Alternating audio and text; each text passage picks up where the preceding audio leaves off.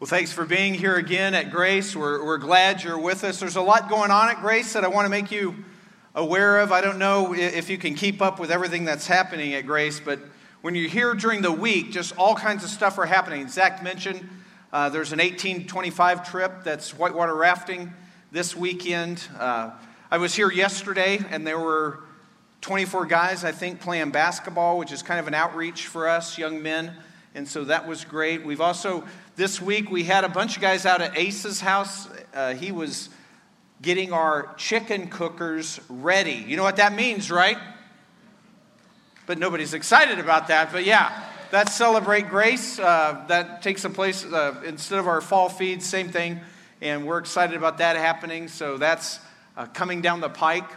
We have a lot of things going on. Our campus in Paulding, Ohio. And also, a lot of you, probably none of you know this yet, but we're partnering with a church called Compass Church that's led by Chaplain Ken Lewis, who's from Grace, and he's leading that. And we're kind of partnering with them a little bit. They're following some of our series, and we're just having a great time doing that. We just want you guys all to pray about how God's using us to impact our world. It's very important, everything that we're doing, and we want God to help us to be effective in doing those things. So, and if you're at Grace, and if you're serving, especially if you're giving or serving, one of those two things, or both, you're helping us impact the world, and I just want to say thank you. And then we have some important stuff coming up at the end of this month, right? I mean, we have in 2 weeks, it's Celebrate Grace, and then after that, on Wednesday night, it's what? The fair. All right, we're going to be out at the fair, and we want to show our colors. I know Zach threw some of these out. Who wants a shirt? Who didn't get one? All right. Yeah. How about it? This way? Okay. Over here. See, I want to know, am I throwing these further than Zach or not? All right. That's what I want to know. So, okay. All right. We're trying. But he may have a better arm than I do, but that's all right. So it's Celebrate Grace on the 23rd. Wednesday the 26th, we're out at the fair. It's all music. We're going to kind of invite people to our church, but it's no preaching. It's just kind of a celebratory time. We're going to invite them the next Sunday to our church, which is the 30th. And then on that day, we're starting a new series that we're hope people connect into. And as a matter of fact, here's a promo video for that series that will happen on the 30th. Blockbuster astronomical event overnight that just lit up Twitter and Instagram, the Blood Moon.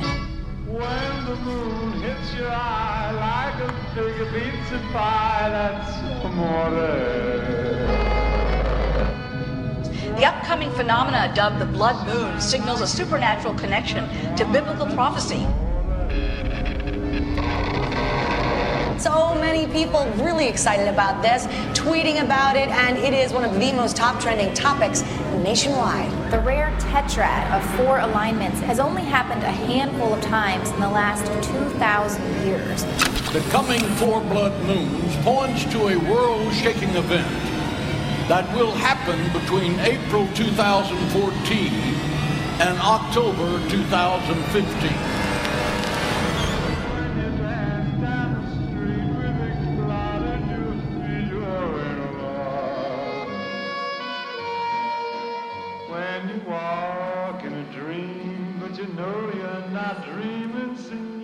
Okay, I got to tell you, I love this video promotion. Do you like it?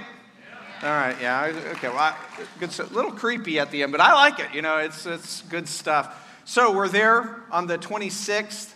Hopefully, we're wearing our T-shirts. By the way, we're a little shy about selling things at Grace. We don't want to do a lot of that, but those T-shirts are available after the service, $7 in that room right there. We call it our conference room. It's the room at the end of that hallway. And we would love for as many people as possible to come that night. And also, if you have T-shirts, wear them. We're just trying to, as Zach was saying, show presence in our community, invite everybody to a free concert, and then we'll try to get them here on Sunday morning. So that's the plan. Well, we're in a series called What's the Difference? And we're talking about what's the difference between religions. Choosing a religion is not like buying a used car where you go to the marketplace and just pick out the one that fits you best. Choosing a religion should be based totally on objective truth. And that's what we're saying is the greatest strength of Christianity, is that it's true. So we've been talking about different religions, and today we're talking about Islam. What's the difference? And what we're going to find is Islam has a different foundation, a different theology, and a different gospel. And we're going to start with a different foundation. As you probably know, Islam was founded by Muhammad. Muhammad lived, I think he was born in 570 AD, and he started getting revelations about 600 AD, he says. And so 600 years after Christ, a man named Muhammad who lived in Arabia, Medina, he was kind of in the habit. It was a polytheistic area, although there were some Christians and some Jewish people in Arabia because the gospel had gone there and people had converted. But Muhammad was not Christian or Jewish, and he was going into caves and kind of praying and meditating once in a while, and he started having revelations. When he was 40, a wealthy widow sort of noticed him, and she proposed marriage, and they got married. He had never told anybody about these revelations, and he was kind of a little concerned about them. He actually talked to her and told her that he didn't know at first if they were from an angel or a demon. And she encouraged him to start recording his revelations. So they did that through a cousin, started recording revelations, and that's kind of what kicked off the whole Quran. That was the beginning of the Quran. Mecca, which was a religious center in Arabia, was known, it was very polytheistic. And as a matter of fact, Mecca was a center where they had like 300 gods represented. And a lot of the tribal chiefs, the Arabic tribal chiefs, would come to Mecca and they would worship. And because of that, Mecca grew as an economic and trading center, but also kind of as a religious center.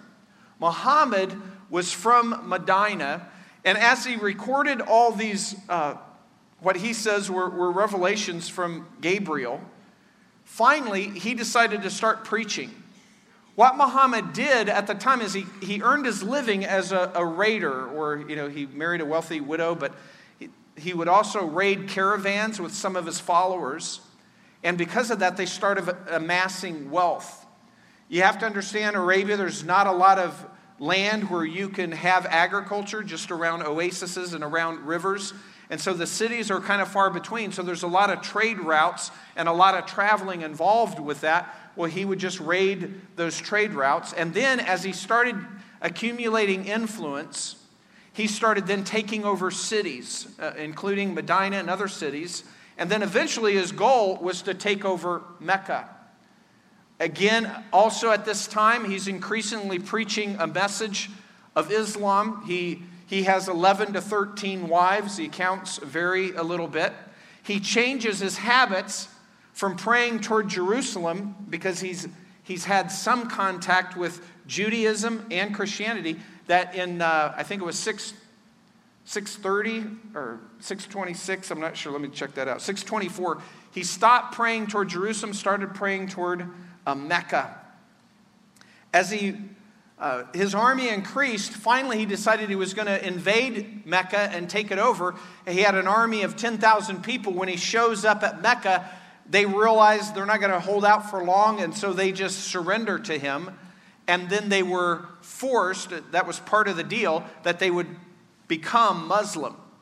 Because all these cities that Muhammad would take over as a leader, as a military leader, that he would conquer, he would give them the choice to either convert away from their polytheism to his belief in Allah and he being the greatest prophet of Allah, or they could be killed. So is convert by making this statement and doing what I tell you to do, or die. And a lot of people like Mecca converted. Although later he started also allowing kind of a third option, and that was if they were useful somehow, they could admit that their religion was inferior to Muslims, and then they could live as a second-class citizen and then pay a tax, a tribute to the Muslim leaders and then they could live as long as they realized that they were in subjection to Islamic rule. So that's a little bit about Muhammad. He actually conquered Mecca in 630, and then he died in 632 in his hometown Medina in the arms of his wife. When he died, there was a division.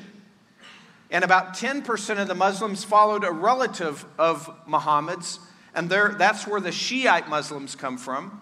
And about 90% of the Muslims followed the general, the main general that was under Muhammad, a military leader, and that's where you get Sunni Muslims.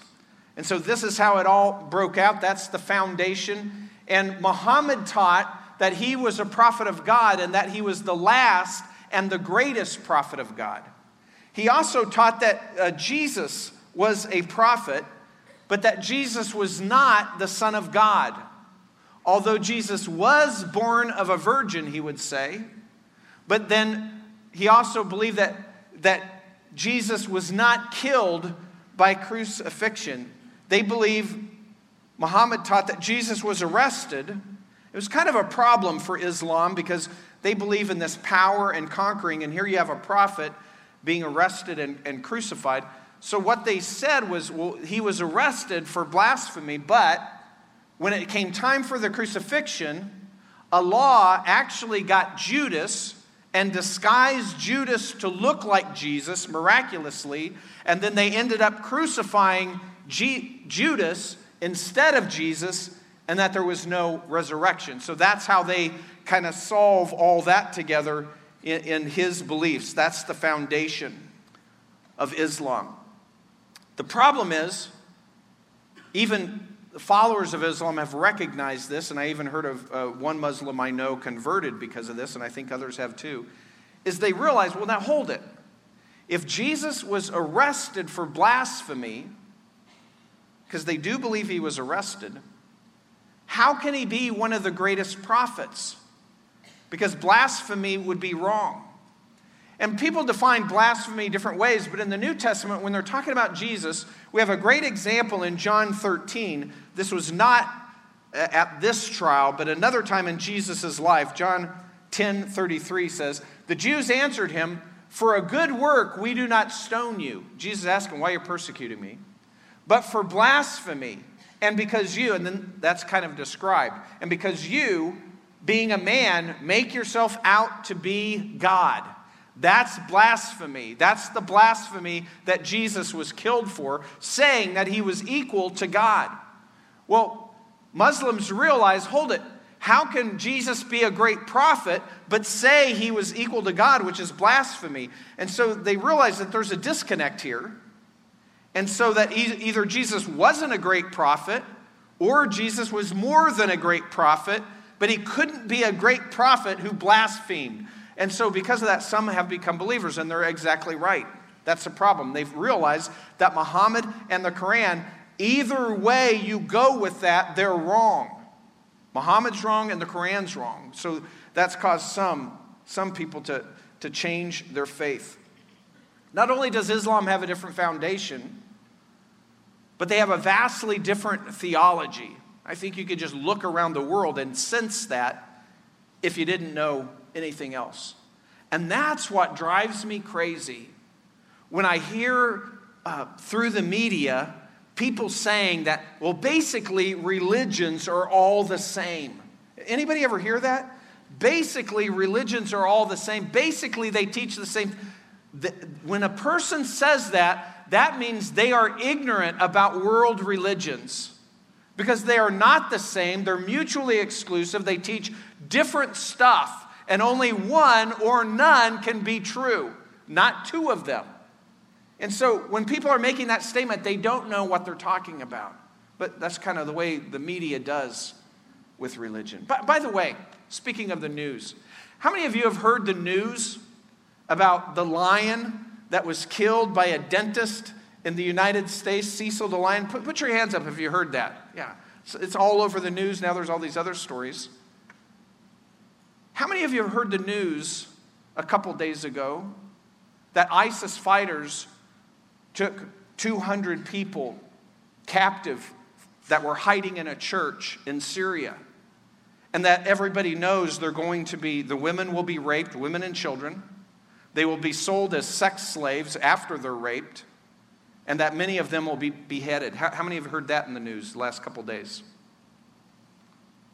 That's the world that we're living in. Yeah, I looked up the Cecil the lion story. It's talking about Cecil's brother, the lion, Jacob or somebody, and how he's doing. And then one of Cecil's cubs who was killed by a rival lion. And we're following all this. This guy, we're talking about extraditing him. You believe whatever you want about that. But we have Christians being beheaded, being sold into sexual slavery, being raped repeatedly every day. We have women talking about this, that they were raped repeatedly. And it's not even news anymore.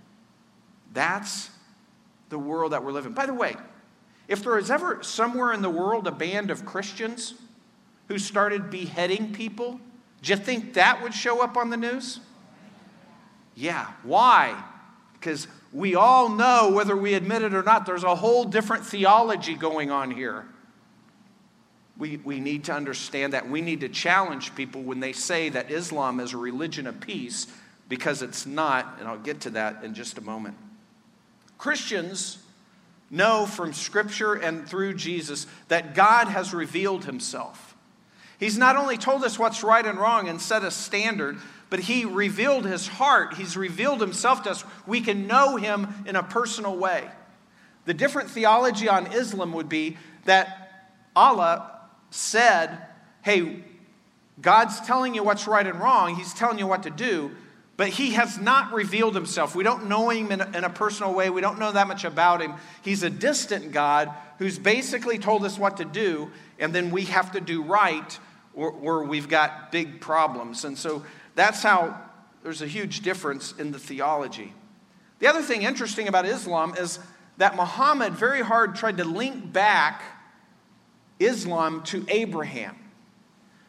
In his life, Muhammad had some contact with Jewish people and with Christian people. He was actually taken in for a time by a Jewish tribe, and when he was being persecuted by polytheists.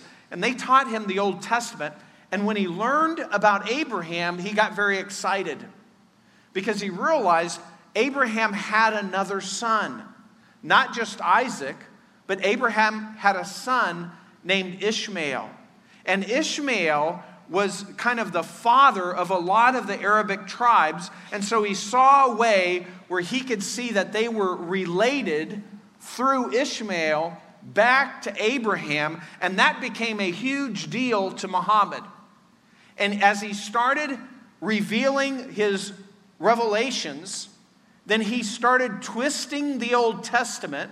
As he did that, of course, the Jewish people that he knew and the Christian people he knew didn't go with that, because they were saying, no, you're twisting what the Old Testament is saying. He's changing the stories around, and then he starts persecuting them.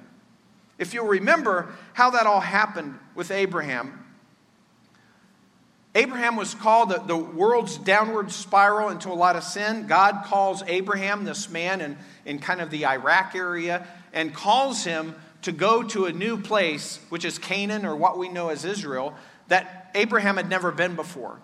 And Abraham believed God, and so he acts on God's promise. He uproots his family. He starts heading to Canaan, where he arrives eventually. Because of that, Abraham believed God, and it was credited to him as righteousness, the Old and New Testament tells us.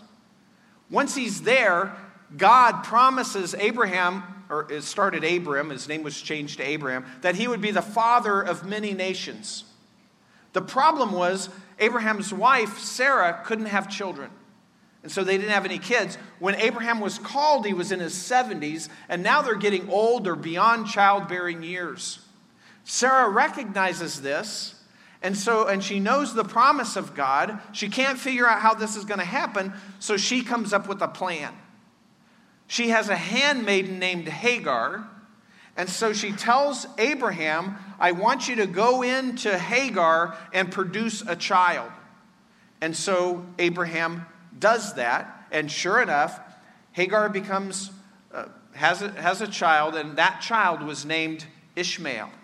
Now, this might surprise you, but this plan that Sarah came up with to have her husband sleep with this other lady kind of in their family, that actually caused some problems.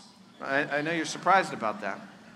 God comes along and talks to Abraham and says, Abraham, no, it's through Sarah that I will bless the world. See, Abraham was promised that through his lineage there would be many nations, but also that the world would be blessed with the Messiah that's to come.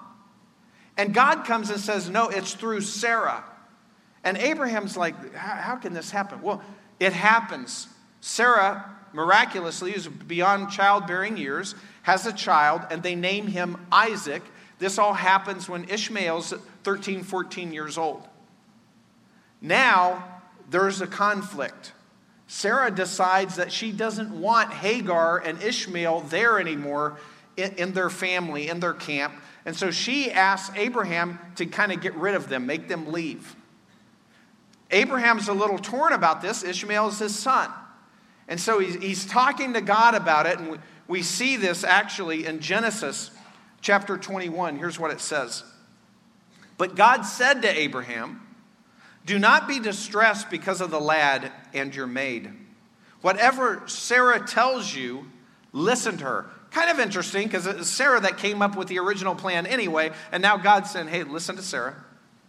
For through Isaac your descendants shall be named. And of the son of the maid I'll make a nation also because he is your descendant. And so here's where we get, God said, I'll make from you many nations. And yeah, through Ishmael will be nations, just like Isaac, the nation. But God's telling him it's through Isaac. And then later we find out not just through Isaac, but also through Jacob. Abraham, Isaac, Jacob. Not only through that line, but also through the line of David. It keeps just getting more and more specific that the Messiah is promised us and that through him, the entire world will be blessed.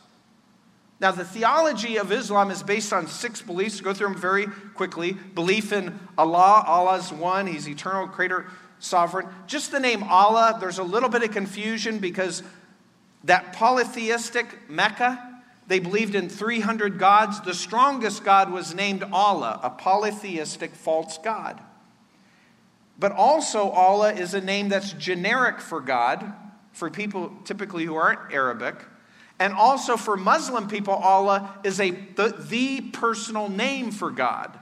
Where when we Christians refer to God, we don't say that's his personal name. We know his personal name is Yahweh, but we refer to him as God. In Islam, Allah is the personal name for God. So when you're talking about Allah, people define that different ways. You just have to know that. So belief in Allah, belief in angels, belief in the prophets, including Moses, Abraham, including Jesus even.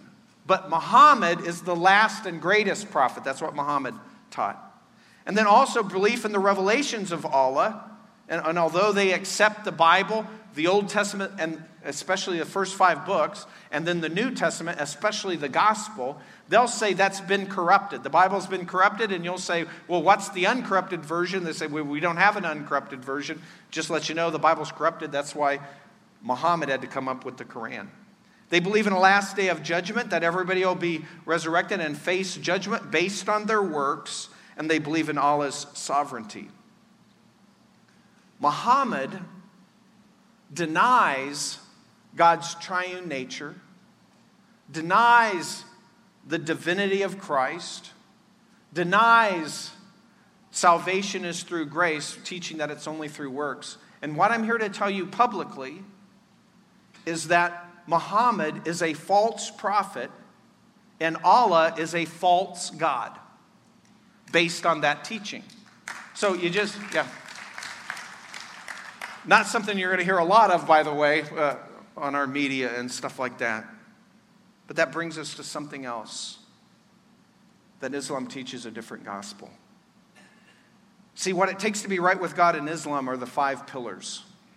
Practicing these 5 core things that you do, and that earns you favor with God or balances out your sin. 1, reciting this, basically in English, would say, no God but Allah, Muhammad's his prophet. That you recite that. And that's how people convert, by the way. If you just recite that, you can convert to Islam and not be killed sometimes. Prayer, that you recite that you recite prayers 5 times a day, and we've all seen pictures of Muslims doing that. That's a second. Giving. Fasting during the month of Ramadan. They don't fast the whole month. They just don't eat during the daylight hours of the month of Ramadan, meaning they have a big breakfast right before sunrise and then a meal after sunset. That's their fasting of Ramadan. And then also a pilgrimage to Mecca, which is the last town that Muhammad conquered when he showed up with an army of 10,000, and the city just kind of capitulated to him and became Muslim. Is Islam tolerant of other religions? No. There's no country in the world with an Islamic majority that a Christian has freedom to preach the gospel. There's no Muslim country in the world, no country that has a majority Muslim population where there is freedom of religion.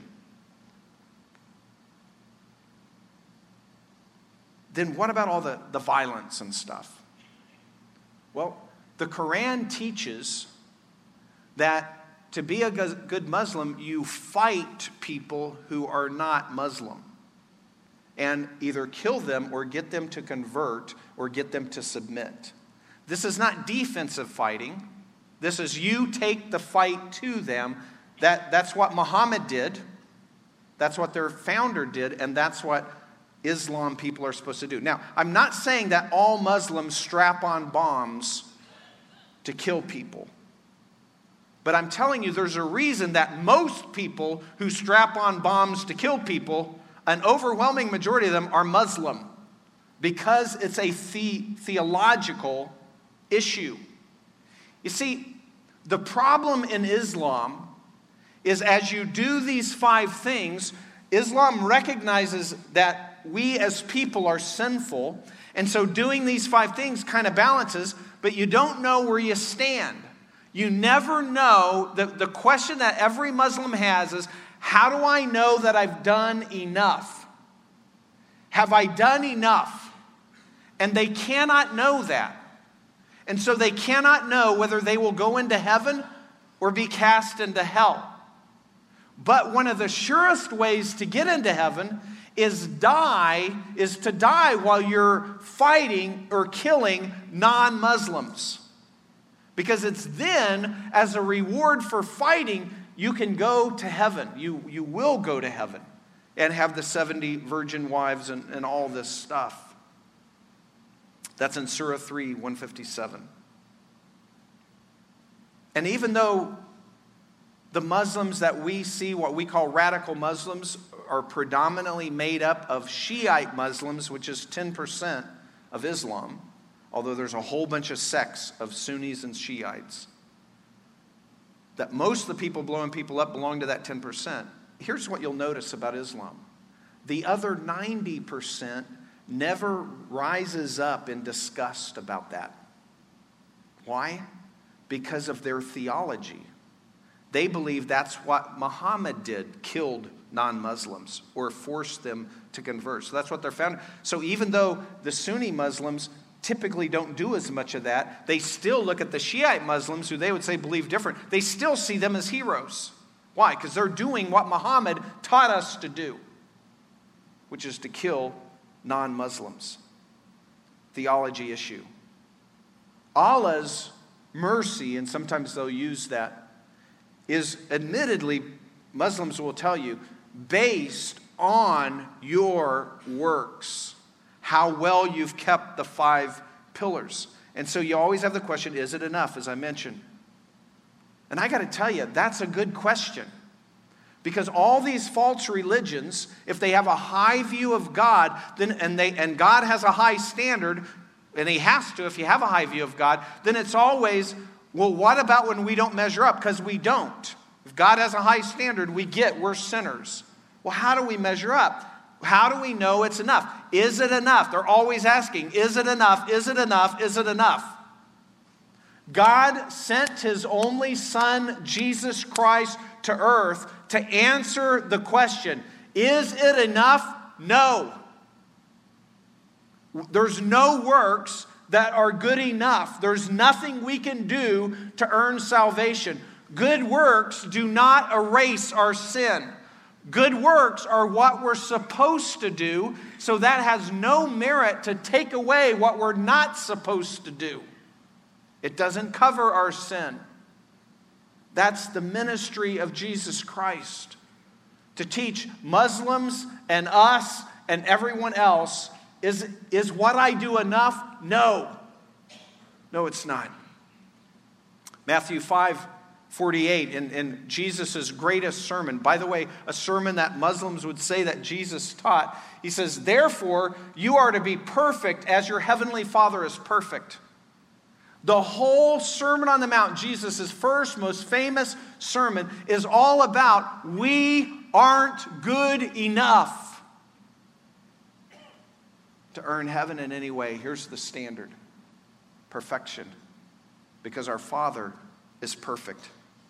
It was the whole point of the Sermon on the Mount. You see, people in religious systems are trapped by that. If God is good, if He is perfect, and I'm sinning, there's a rub there. But Jesus came, lived a perfect, sinless life, and because of that was the only person qualified to die for our sins, to make payment for our personal sins. And that's exactly what He did on the cross of Calvary. Jesus met God's perfect standards. He was the only one that should not have died, and He died for us. Early in Jesus' ministry, in Mark 1:15, He says, the time is fulfilled, and the kingdom of God is at hand. Repent and believe in the gospel. What's the gospel? It's this news that Jesus has paid for our sins. The news, the sacrificial system is over. It all pointed to the perfect sacrifice that was to come. All the lineage of the Old Testament, all pointing to Jesus. The sacrificial system, all pointing to Jesus. And now it's taken care of. Repent and believe in the gospel. It doesn't mean stop sinning and believe that God exists. And I think a lot of Christians think maybe that's what this means. Repent and believe the gospel does not mean stop sinning and believe that God exists. Repent and believe the gospel means stop trying to earn God's favor with your actions. Stop thinking that you're probably good enough to be okay with God. You're not. Turn from the way you're living like that your life might be pleasing to God, to Him, and realize that it's only Christ's death, the good news, His death and resurrection, that can possibly save us. That's the gospel. That's the true gospel. That's the only gospel. If there's no Jesus, who is the Son of God, then there's no answer for sin, no provision for sin.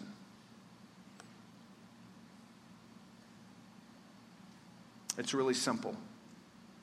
As Christians, we follow God as He has revealed Himself through the Bible, Old Testament and New, through the prophets, and ultimately through His Son, Jesus Christ. You want to know God? Get to know Jesus. And we're realizing that God is perfect. And He is righteous. And because of that, His standard is perfect. And His standard is righteous. Which is bad news for all of us, because we've all violated God's standard. All of us, Christian, Muslim alike, we've all violated God's standard. But because God not only created us, but He loves us, He made a way, one way, through Jesus Christ alone. And Jesus came to live a perfect life, like I mentioned, but also voluntarily gave His life to pay for our sins. But we don't get that automatically. The way we get salvation, the way we get righteousness, is through faith. Just like Abraham, and he believed God, and it was credited to him. He didn't earn it. It was just credited to him as righteousness. And it's the same with us today. We have to come to a point in our life where we repent turn away from our way of living and believe and trust in the gospel, what God has done for us through his Son, Jesus Christ. And my fear is that today people will be sitting here, you see, it's not just understanding the gospel that makes you a Christian. It's not intellectually believing that Jesus was the Son of God, or even the resurrection, which we can historically show a lot of evidence and proof for that outside of Christian sources. See, that's not it. To be made right with God is to orient our life toward him, realizing that we're sinners, Jesus isn't, and he died to make a sacrifice for our sins. And the way we get that free gift, what we call grace, is by placing our belief, our trust, our faith in Christ alone. And the question is, have you come to a point in your life where you've done that? If you have, you'll notice that your life will begin to change from the inside out. And you'll start behaving differently, not to earn your salvation. Salvation's already given to you. You'll do that just in response to God's love. I'd like us to all bow our heads, and I don't want to close without just giving an opportunity that if you're here and you're not 100% sure that you've come to this point in your life where you've trusted in Jesus and Jesus alone, minus nothing, nothing else, Jesus plus nothing equals everything. It's not about you living a good life. It's all about what Jesus has done. Now, if you don't know if you've done that, I want to invite you to place your faith, your trust in Jesus. And you can do that, Scripture tells us in Romans 10, by calling out to God. And here's the way you can make your prayer. And so God knows everything. He knows everything you're thinking, so you can pray silently. And if you're ready to place your faith, your trust, your belief in Jesus and Jesus alone for your salvation, and you're not sure you've ever done that before, then follow me in this prayer. Make this prayer your prayer, put it in your own words, however, just pray this to God right now. Father in heaven, I thank you for loving me, and Lord, I admit my sin, and I know there's nothing I can do to make up for that. So Father, I thank you so much that you sent your one and only Son, Jesus, who lived a perfect life without sin, but still voluntarily gave up his life to pay for my sins. God, I thank you for that greatest gift. And God, I'm placing my faith, my trust in Jesus and what he did alone, realizing I'm not helping in any way with that. And God, I invite you to come into my life and help me to live it in a way that pleases you, not to earn salvation. Salvation's a gift. Just to love you back. In Christ's name, amen. I'd like our heads to still be bowed. I'm just going to ask, just so that we can pray for you, just so that you can kind of make a little bit of just between you and me, just say, yeah, Kevin, I did that. If you're new here, I promise I'm not going to call you down or embarrass you. But while our heads are bowed, no one's looking around, I'd like you to make eye contact with me. If you prayed that prayer, and as far as you know, it's the first time you've ever prayed that prayer, just pop your hand up. And starting over here on the Smith Road side, this section, if you prayed that prayer this morning, if you just lift your hand, that's all I'm going to ask you to do. Just make eye contact, kind of signal me, put your hand back down, that's it. So I can pray for you. Right now, put it up. Back down. How about this middle section towards Smith Road? Raise your hand. Thank you. I see you right there. Thanks. Thank you. Thanks. Back there. And then right back down. Thank you. And then this section here by the soundboard. I see you right back there. Thank you, sir. Saying, yeah, I prayed that prayer. I'm placing my faith, my trust in Jesus alone for my salvation. If you prayed that, just put them up, put it up, then right back down. And then over on this side, I see you. Thank you. Thank you very much. Over here, I see you back there. Just pop it up, pop it back down. Let's pray together. Father, we thank you for these who raised their hand. And Lord, we don't want to manipulate them or violate their privacy in any way. Lord, if they need to talk to somebody, Lord, we're available in room 1, and we pray that you'd help them to have the courage to come and talk if that's what they need. Lord, give them the courage to tell somebody they know, or somebody who's a believer in their life, if they made this decision. And God, we thank you for everybody here, especially those who turn their hearts towards you. Thank you, Lord. In Christ's name. Like our heads bowed, just I've got one more question for you. It's a broader question. Scripture tells us as believers, one of the things that we do is we follow God in believers' baptism. And I know in this room there's probably a lot of people who have come to Christ, but since coming to Christ have not been baptized as a believer. By the way, baptism does not get you heaven. It does not earn you anything with God. It's just what we should do. It's what God told us to do.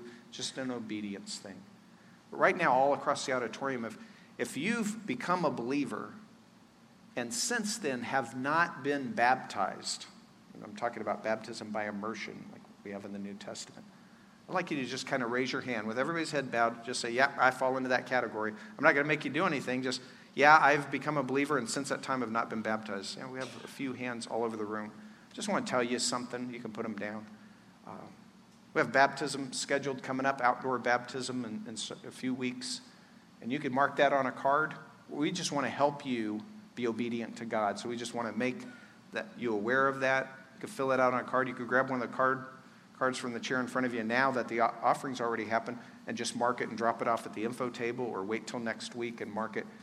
And that's just saying, hey, I'm interested. I want some information, and we'll contact you and give you the information you need. Hey, thanks for being here. Let's stand together. Next week, let me just tell you something. Next week I was going to talk about Scientology, but I realized there's a lot bigger issue that I think we need to unsnarl a little bit, and it's regarding Catholicism. And so next Sunday we're talking about what are the differences between what we call biblical Christianity and Roman Catholicism. So that's the topic for next Sunday. Hope to see you then. Have a great day. You're dismissed.